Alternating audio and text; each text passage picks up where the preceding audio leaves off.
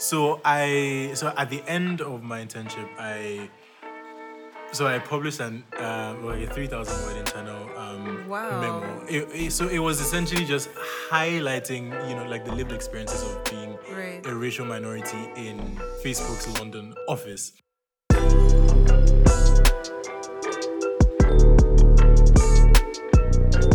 Hello and welcome to the AOU podcast, where we talk about entrepreneurial leadership in Africa. Whew. It's the beginning of a very engaging and very interactive sessions that we'll be having with African leaders within the AOU space, and also as well as around the continent, within the world. Last week, we talked about entrepreneurial leadership. So we defined it as the 5 Ws, where we talked about what entrepreneurship is, why we engage with it, where we should apply the skills that we get when we learn about entrepreneurial leadership, and who is the entrepreneurial leadership meant for, and who exactly is meant to be a part of the entrepreneurial leadership concept.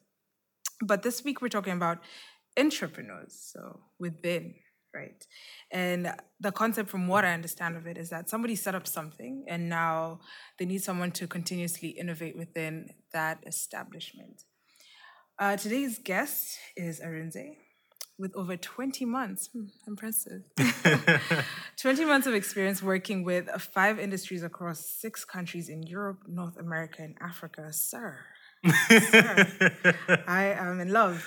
All right, so today's topic, we're going to be talking about the value of entrepreneurship. So I'll allow our guest to introduce himself and give us a brief background as opposed to the very impressive stats I have on here. Okay. So hello everyone. My name is Arinze. I'm a founding student from Nigeria. Well, soon to be graduate. So a bit of like about me. So I'd mentioned that I'm from Nigeria. Right. And then it's in 20 months that I've been working in the different places. I've had the opportunity to work at a couple of Fortune 100 companies like Sanofi, Bank of America, and Facebook. And I think during my time at AOU, my self-identity has evolved from, I came in seeing myself as as an entrepreneur, but then I think as the years went by, I realized that my strength actually lies in entrepreneurship, which is one of the reasons why I'm very excited about the topic today. Great. Anything else? No. Is there anything more you'd like to find out? I don't know, man. But let's get into it. So, while the focus has been majorly on entrepreneurship and entrepreneurial leadership, rather, we equally require entrepreneurs with entrepreneurial spaces or establishments or companies, because they run the essentials of building the entrepreneurship and putting out those skills and concepts towards the people that they're working with as well.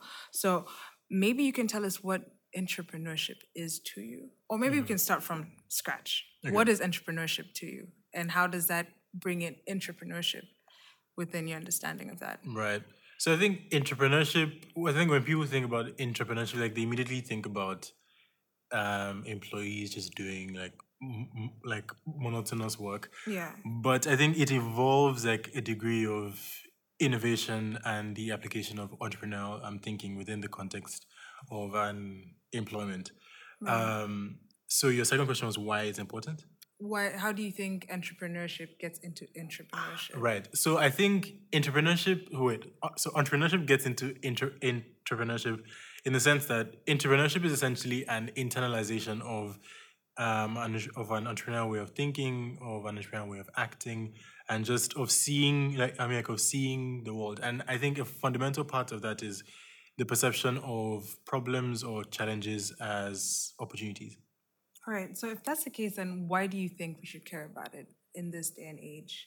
Right. Because then, well, from the basics, while the entrepreneur is important, and the whole concept of entrepreneurship is crucial, an organization would not run, at the scale that it should, if it's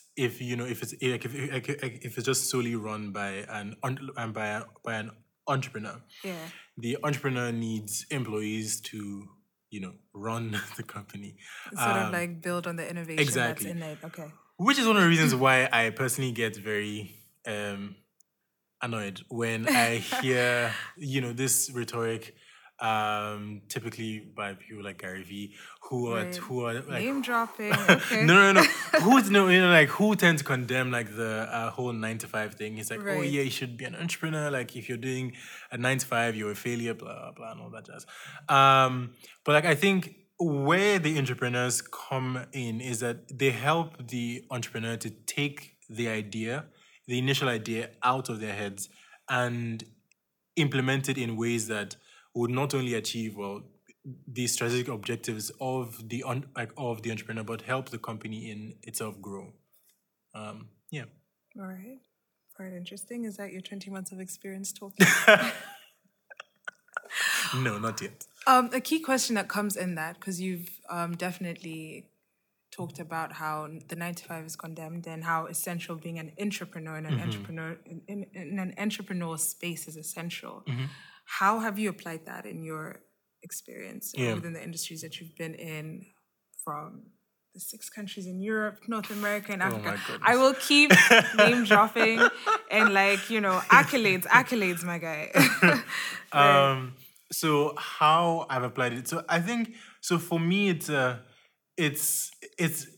been like a bunch of like things, right? So in every place that I've worked, I've had to work within certain constraints. Right. And an entrepreneur also faces constraints. It could be capital, it could be talent, it could be just any kind of constraints. So I've had to work within that. And just like an entrepreneur, I've had to take risks. Right. So risks with like how I approach a problem, or people are involved in like a project that I was Can you working give on. us a personal example? Most of them are confidential, unfortunately. But I think where I can give an example is probably so like the part of like constantly looking for ways to make a thing or like a place better. Right. Because it's like the underlying idea of entrepreneurship is you see a problem so you see a problem and you try to solve it, or you see a gap and you try to fill it. So it's just Right. so you're trying to make things better. Okay. So recently at my internship at Facebook, I had to deal with just this whole thing of like just being a racial minority, or something that's very fairly new to me, because then that was my 3rd internship in an international space. But I think I didn't expect it to be that bad. Right. So it was a situation where out of like 230 interns, there were just 2 black interns, and then one was British, Caribbean, and British. So I was essentially the only American intern in London. So at the end of my internship, I published a 3,000-word internal memo. So it was essentially just highlighting, like the lived experiences of being a racial minority in Facebook's London office, Right. and how that affects, like first of all, like your psyche as an employee / intern, and then how that affects your productivity and the quality of your work. Yeah. And then I ended that post with like a bunch of recommendations. This is not something that your typical employee or your typical intern would do. Yeah. This is something that somebody who is constantly looking for ways to make a place better would. And also do. Put an impact for that problem. So a problem was found. You were a minority. Yeah. Very, very much a minority in that space. And you're looking for ways in which you can solve that and make the space more comfortable for other people that are going to be coming in within the Facebook London space. So enough about entrepreneurship, or we can talk about it, but we can just weave it into the rest of our conversation. We can ease into getting to know who Arinze is, because you are our guest. Okay. And what would you wish you knew when you were starting off your professional journey? Yikes. Wait.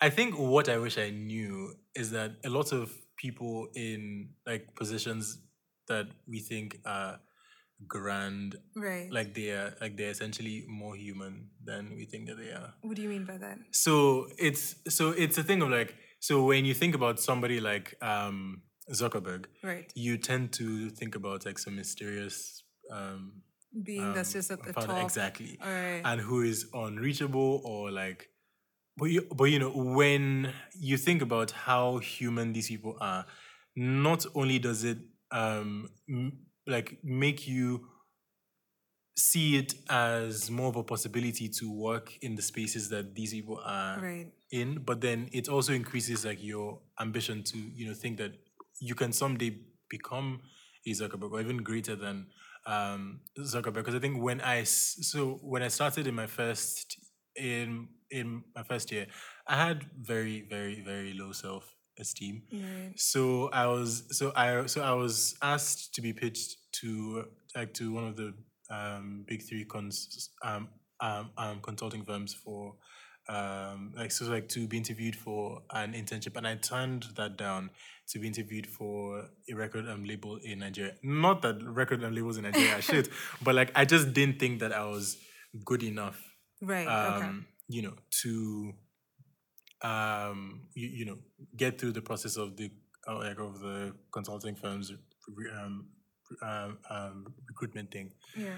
But you know, but like I think as I had more internships after that, and I met with more people and I had more conversation, I started to see myself in a different light, and probably I would like develop more more confidence, and like I think just one internship at a Fortune 100 just kind of led to the others, because then like, the confidence just kept growing. Right. I just kept going. From what I'm understanding of what you're saying is that you had to learn and unlearn things in the process of, you know, building your professional journey. And on top of that is reduce or change your narrative of scale or your understanding of scale.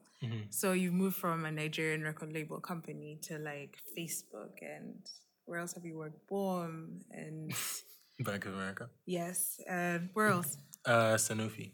Exactly. So how was the transition from like maybe the Nigerian record label to like big corporate companies such as like Facebook or Bank of America? All right. So I think so the transition, I think so it kind of like exposed me to problems that I didn't think I'd have to confront.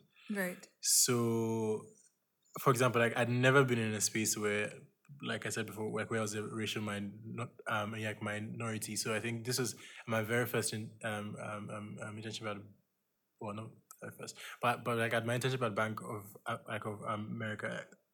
I think that was the first time that I had worked outside of the continent, and I was Right. in a work environment where not a lot of people looked like me, and like that was just like a Culture shock. exactly, because I felt like I had never felt as black as that in my life.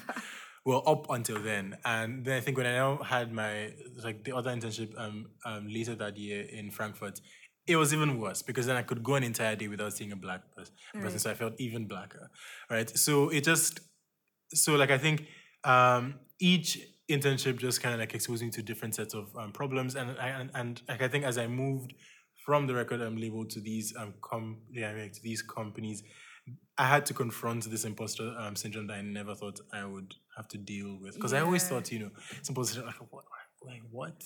I can get the whole thing of like not not being confident in yourself, but feeling like you're undeserving to be in a certain Right. space. Okay. I never understood that until I experienced it. It got to a point where I went back home. This has happened on 2 consecutive nights. I went back home and just cried myself to sleep. Oh. It was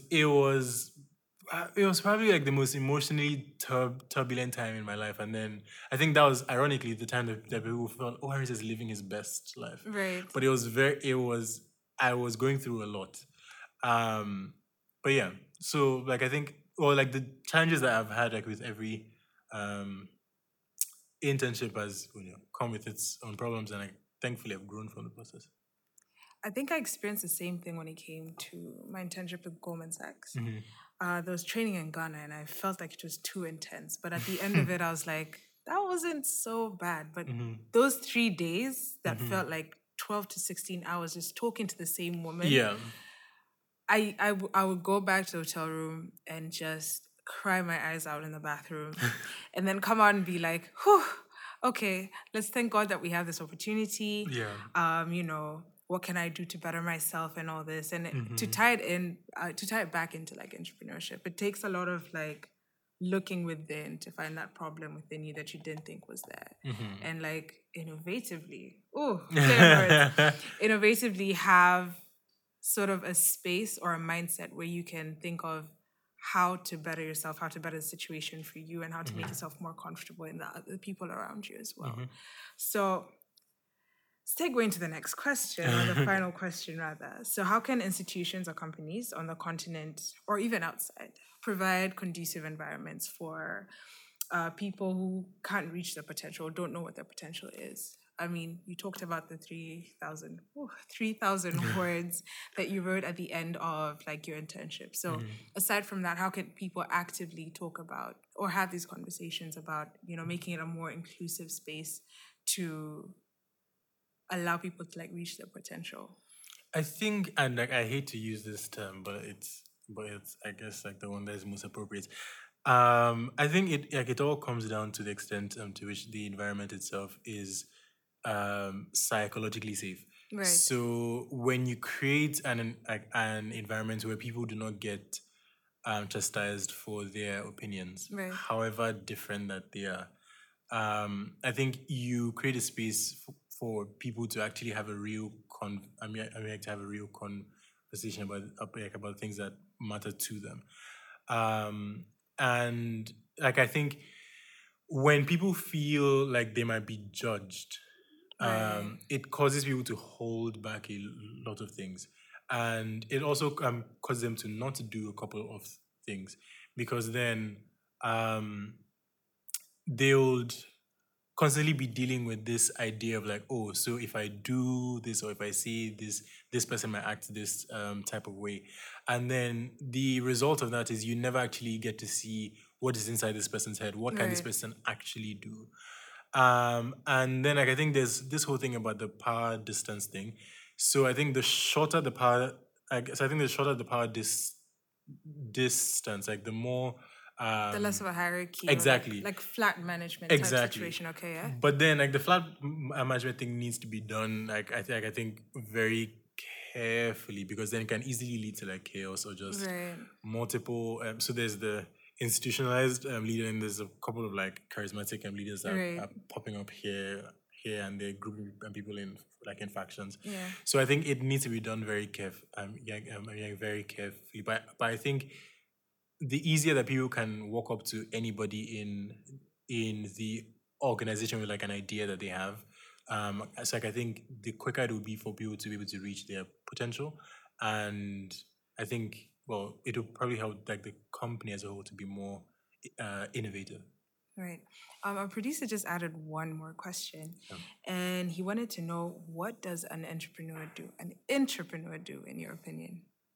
So an entrepreneur constantly looks for ways to do things better within within an organization. An entrepreneur is constantly looking for ways to either identify new opportunities or capitalize on existing ones. So the entrepreneur is essentially an entrepreneur that isn't exactly in the driving seat Right. of the organization. They might be in senior management. They might be all the way down to the interns. But what matters the most is the mindset, and how they approach problems or challenges that they face. Like I think that is typically one of the defining, well, a couple of the defining characteristics of entrepreneurs. All right, great. Thank you so much for being with us. Do you have any last words or advice that you might want to give as an entrepreneur, or just as a person with 20 months Oh my experience? goodness. Working in 5 industries Oh my across God. 6 countries. Wow. guys. I think probably I people should not underestimate their own potential, and they shouldn't underestimate the power of their voice. Because when you underestimate your own potential, you've already done what the rest of the world is doing.